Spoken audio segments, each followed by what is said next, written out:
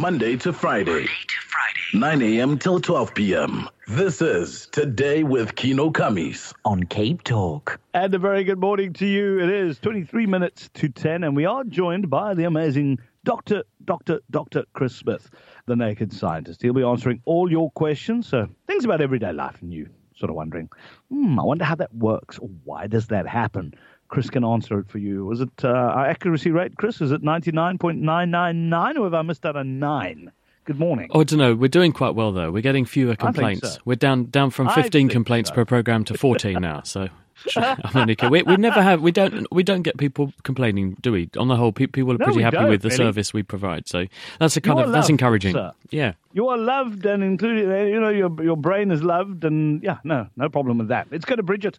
Bridget's called right up front, the Naked Scientist. By the way, if you want to call in, those numbers to dial: 021 446 0567, WhatsApp 072 567 1567.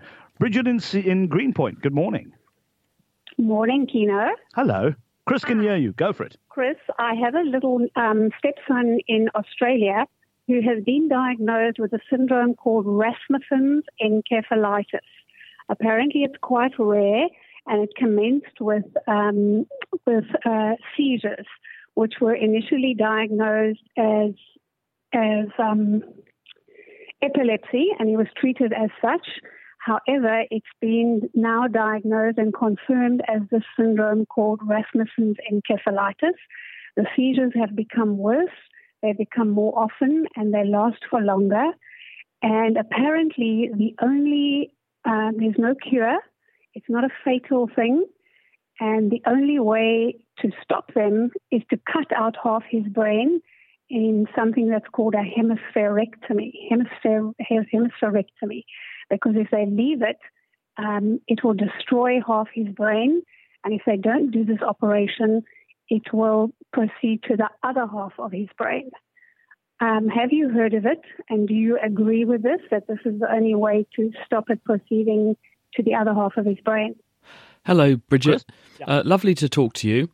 And thank you for telling us about this. This is really rare. And it's something that in the back of my mind, I remember. It's one of those things that you read up before your medical exams because someone might throw a gobby medical student a question about this, and you think it's always good to be prepared. I don't know a huge amount about this topic, and so I would be very, very cautious about making any kind of pronouncement. Your analysis is quite correct. It's an inflammatory condition of the brain. You get the immune system moving in and damaging nerve cells, which then become atrophied or damaged, and they become a focus for epileptic seizures because damaged nerve cells misbehave and they start firing off nerve impulses when they shouldn't, and this is what causes the seizures. It's not unknown for people to treat really profound epilepsy, which is life-changing epilepsy, where people have so many seizures and such deep seizures that are really hard to get them out of, by removing the part of the brain that's the trouble spot. Because there's only so much you can do with drugs, and sometimes quality of life can become so poor that by using surgery rather than medicines, you can achieve a much better outcome. And if you do these sorts of procedures very early in life, although it sounds really dramatic, in fact, the outcomes can be quite good, and children have such an amazing ability to be plastic. In other words, their brain can adapt and rewire and compensate for sometimes the removal of extremely large parts of the brain that, in fact, they make a very good recovery. So it's not a given that if you do these sorts of surgeries that you'll get the same outcome you would if you did it in an adult. But beyond that, I couldn't possibly comment because I don't know enough about the case and I don't know enough about the disease. It's pretty rare. Yeah. So he is 10, and I believe that's at the high point of the spectrum. He only got it at age 9. Wow. And apparently he's regarded as already quite old for it. So the surgeons have told the mother that he could be paralyzed down the one side, he could lose sight and hearing in the one side. Yep. And so that's pretty drastic. And they also don't know mentally what could happen to him.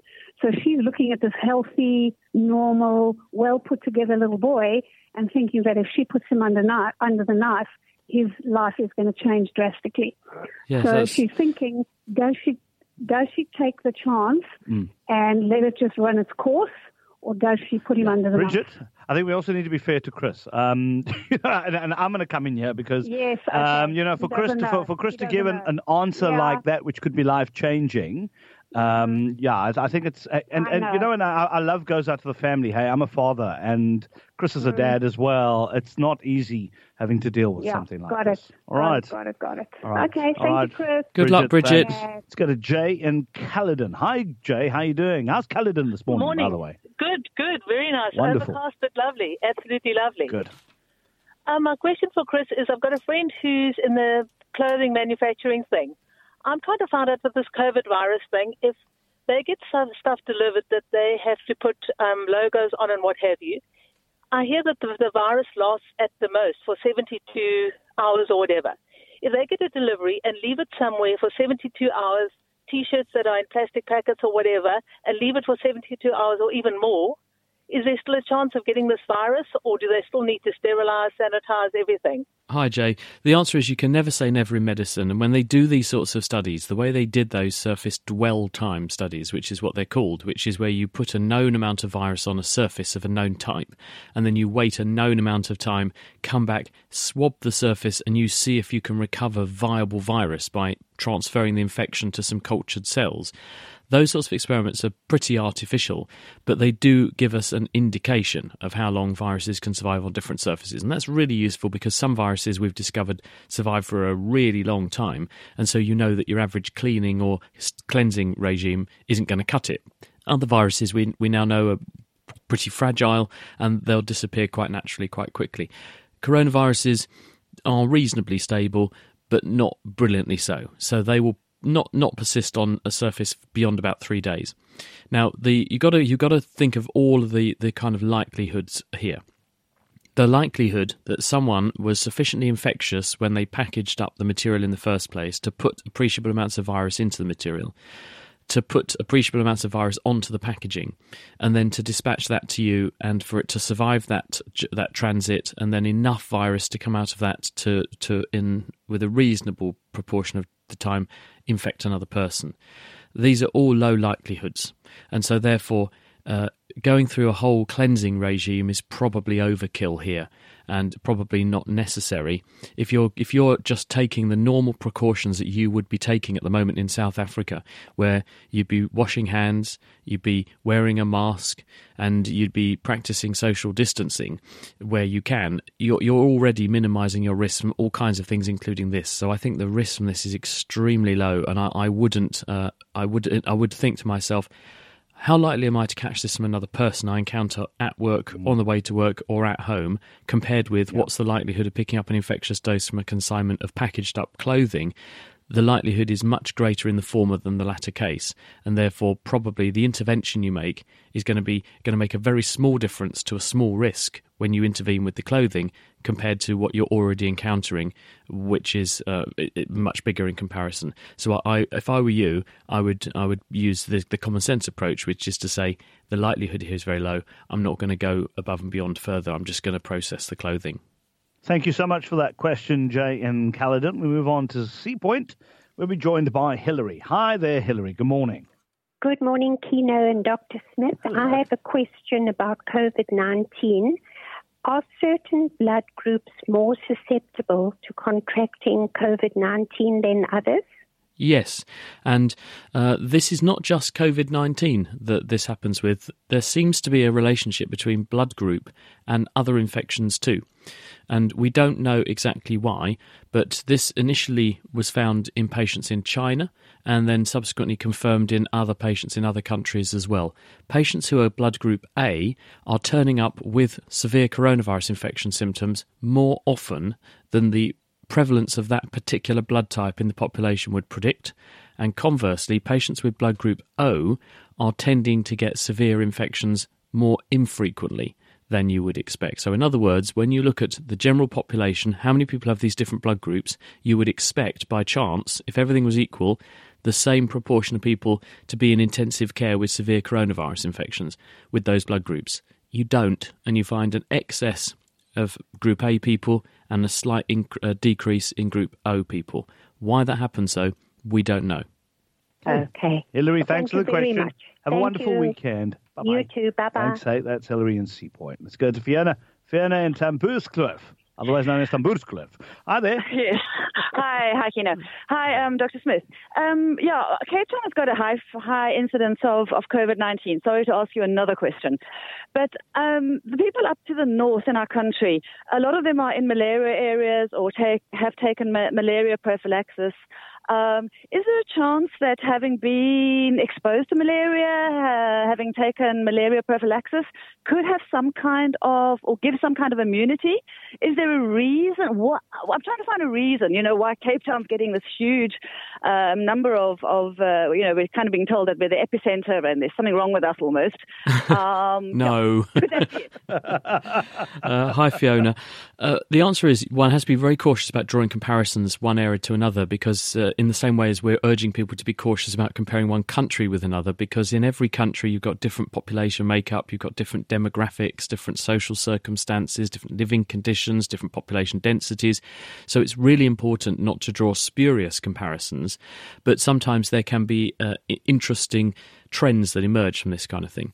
Now, you mentioned people up north having a lower risk of this because they might be taking anti-malarials, but also if you've got a lower population density in those areas and it hasn't kicked off in those areas very much yet, that could be the reason rather than the anti-malarials.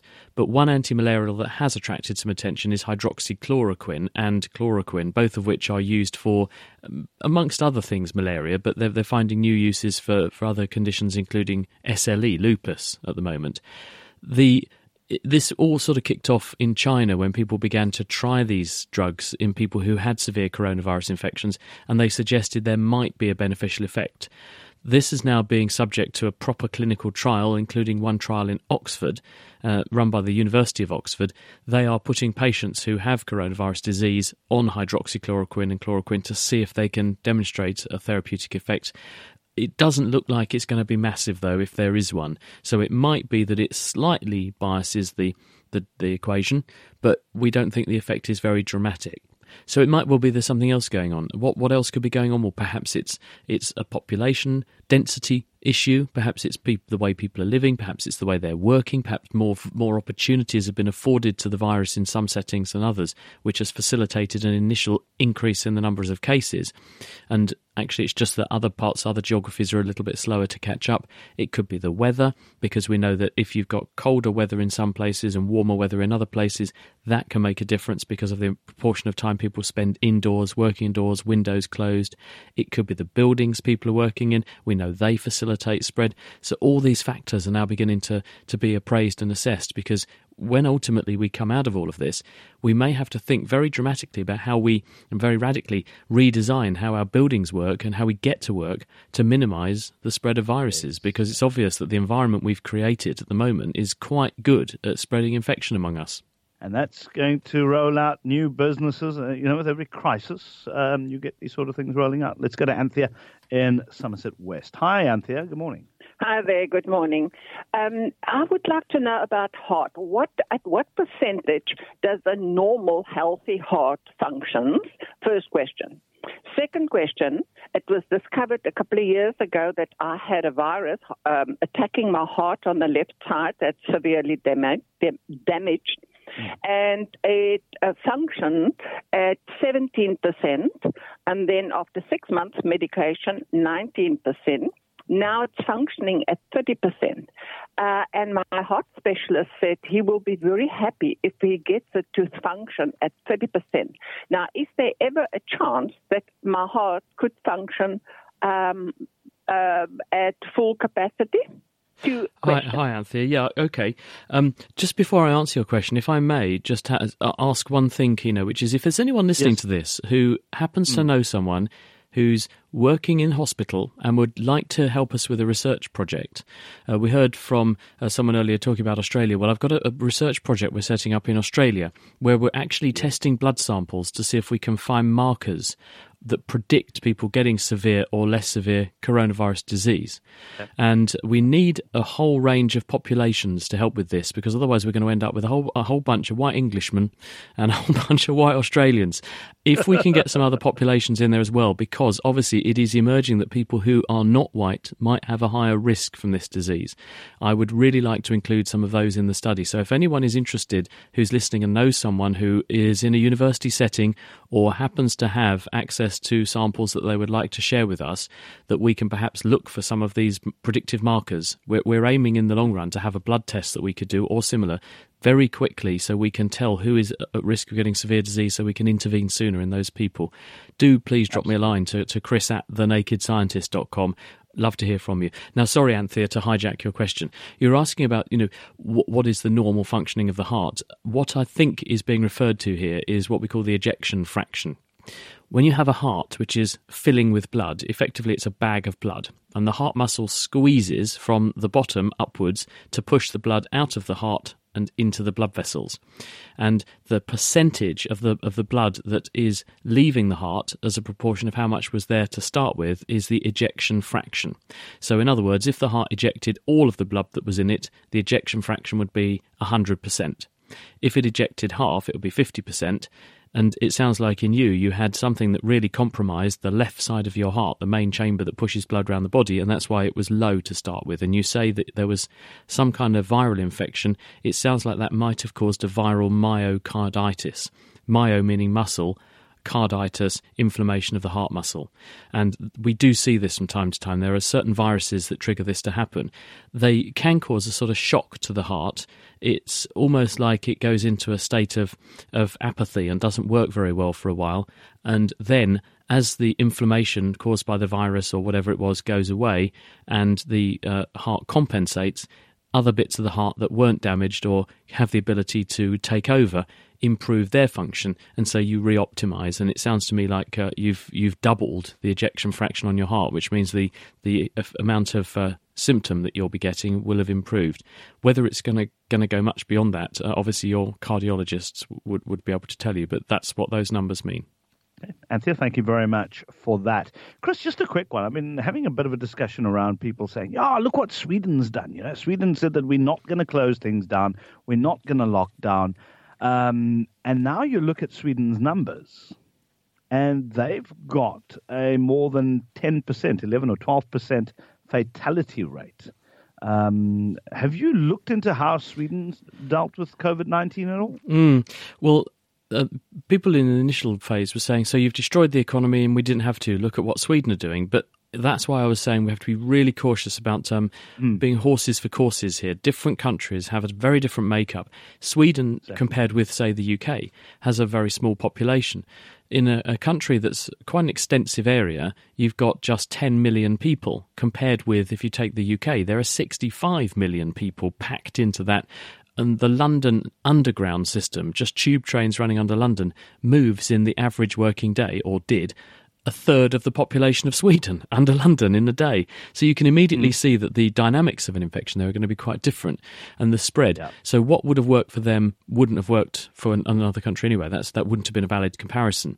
But to the guy who is advising or has been advising Sweden on how to go about their control measures actually went on the record and said recently, well, all that doing a lockdown does is kick the can down the road, effectively. All you're doing is putting off the inevitable, and basically you suppress the virus down for a while, but all the people remain susceptible. So those people who are going to become severely unwell are still going to catch it later and become severely unwell later. So the point I think that's being made is perhaps Sweden are just front-loading the equation with, in some circumstances, maybe Britain are front-loading their equation, and the mortality overall at the end of all of this will end up balancing out across all countries to be about the same. And that's why all governments are urging people, don't look at the death statistics for right now because they're not being recorded consistently. Look at what we call the excess mortality, which actually is much better processed, much better documented, and is a much more valid comparison. The downside of that is you have to wait for all of this to play through before you can look back and then see if that was the right call that you made to make. All right. Now, Chris, we have a quick one from John in Wynberg. John? Good morning, Doctor. How would one sanitize groceries coming in, specifically meat, eggs, and maybe a bunch of celery? Hi, John. Well, the celery, you can wash that off and rinse that under the tap. That will be absolutely fine. Presumably you're going to cook the meat, and probably you're going to cook the eggs unless you're into eggnog or something.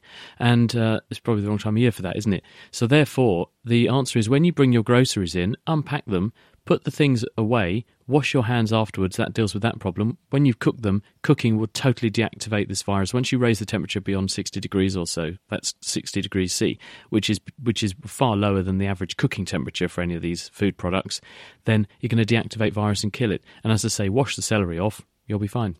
Okay, wonderful. Thank you for that. And Chris, thank you very much. Time for us to wrap the show right now, but that's been wonderful as always. Have a good weekend. And what we'll do next week is we'll do an extra throw out of that request that you've made. But maybe thank you for that. That would be great. No problem.